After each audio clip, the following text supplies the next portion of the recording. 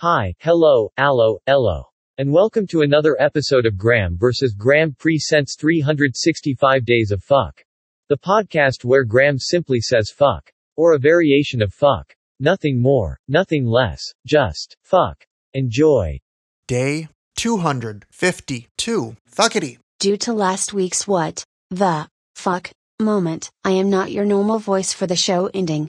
Graham is still stuck in his bathroom, still trying to find the hole for his head, and probably has to poop but is too busy trying to find the head opening. Nobody has come over to help, and he is not smart enough to just try putting on another shirt. What the fuck? With all of that out of the way, if you have not yet subscribed to Graham vs. Graham Presents on your favorite podcast platform, you should do so, and you can tune into all of the Graham vs. Graham Presents short podcasts for short attention spans. Shows include 365 Days of Fuck, The Weekly Shit, and Monday Monkey Poop. Goodbye.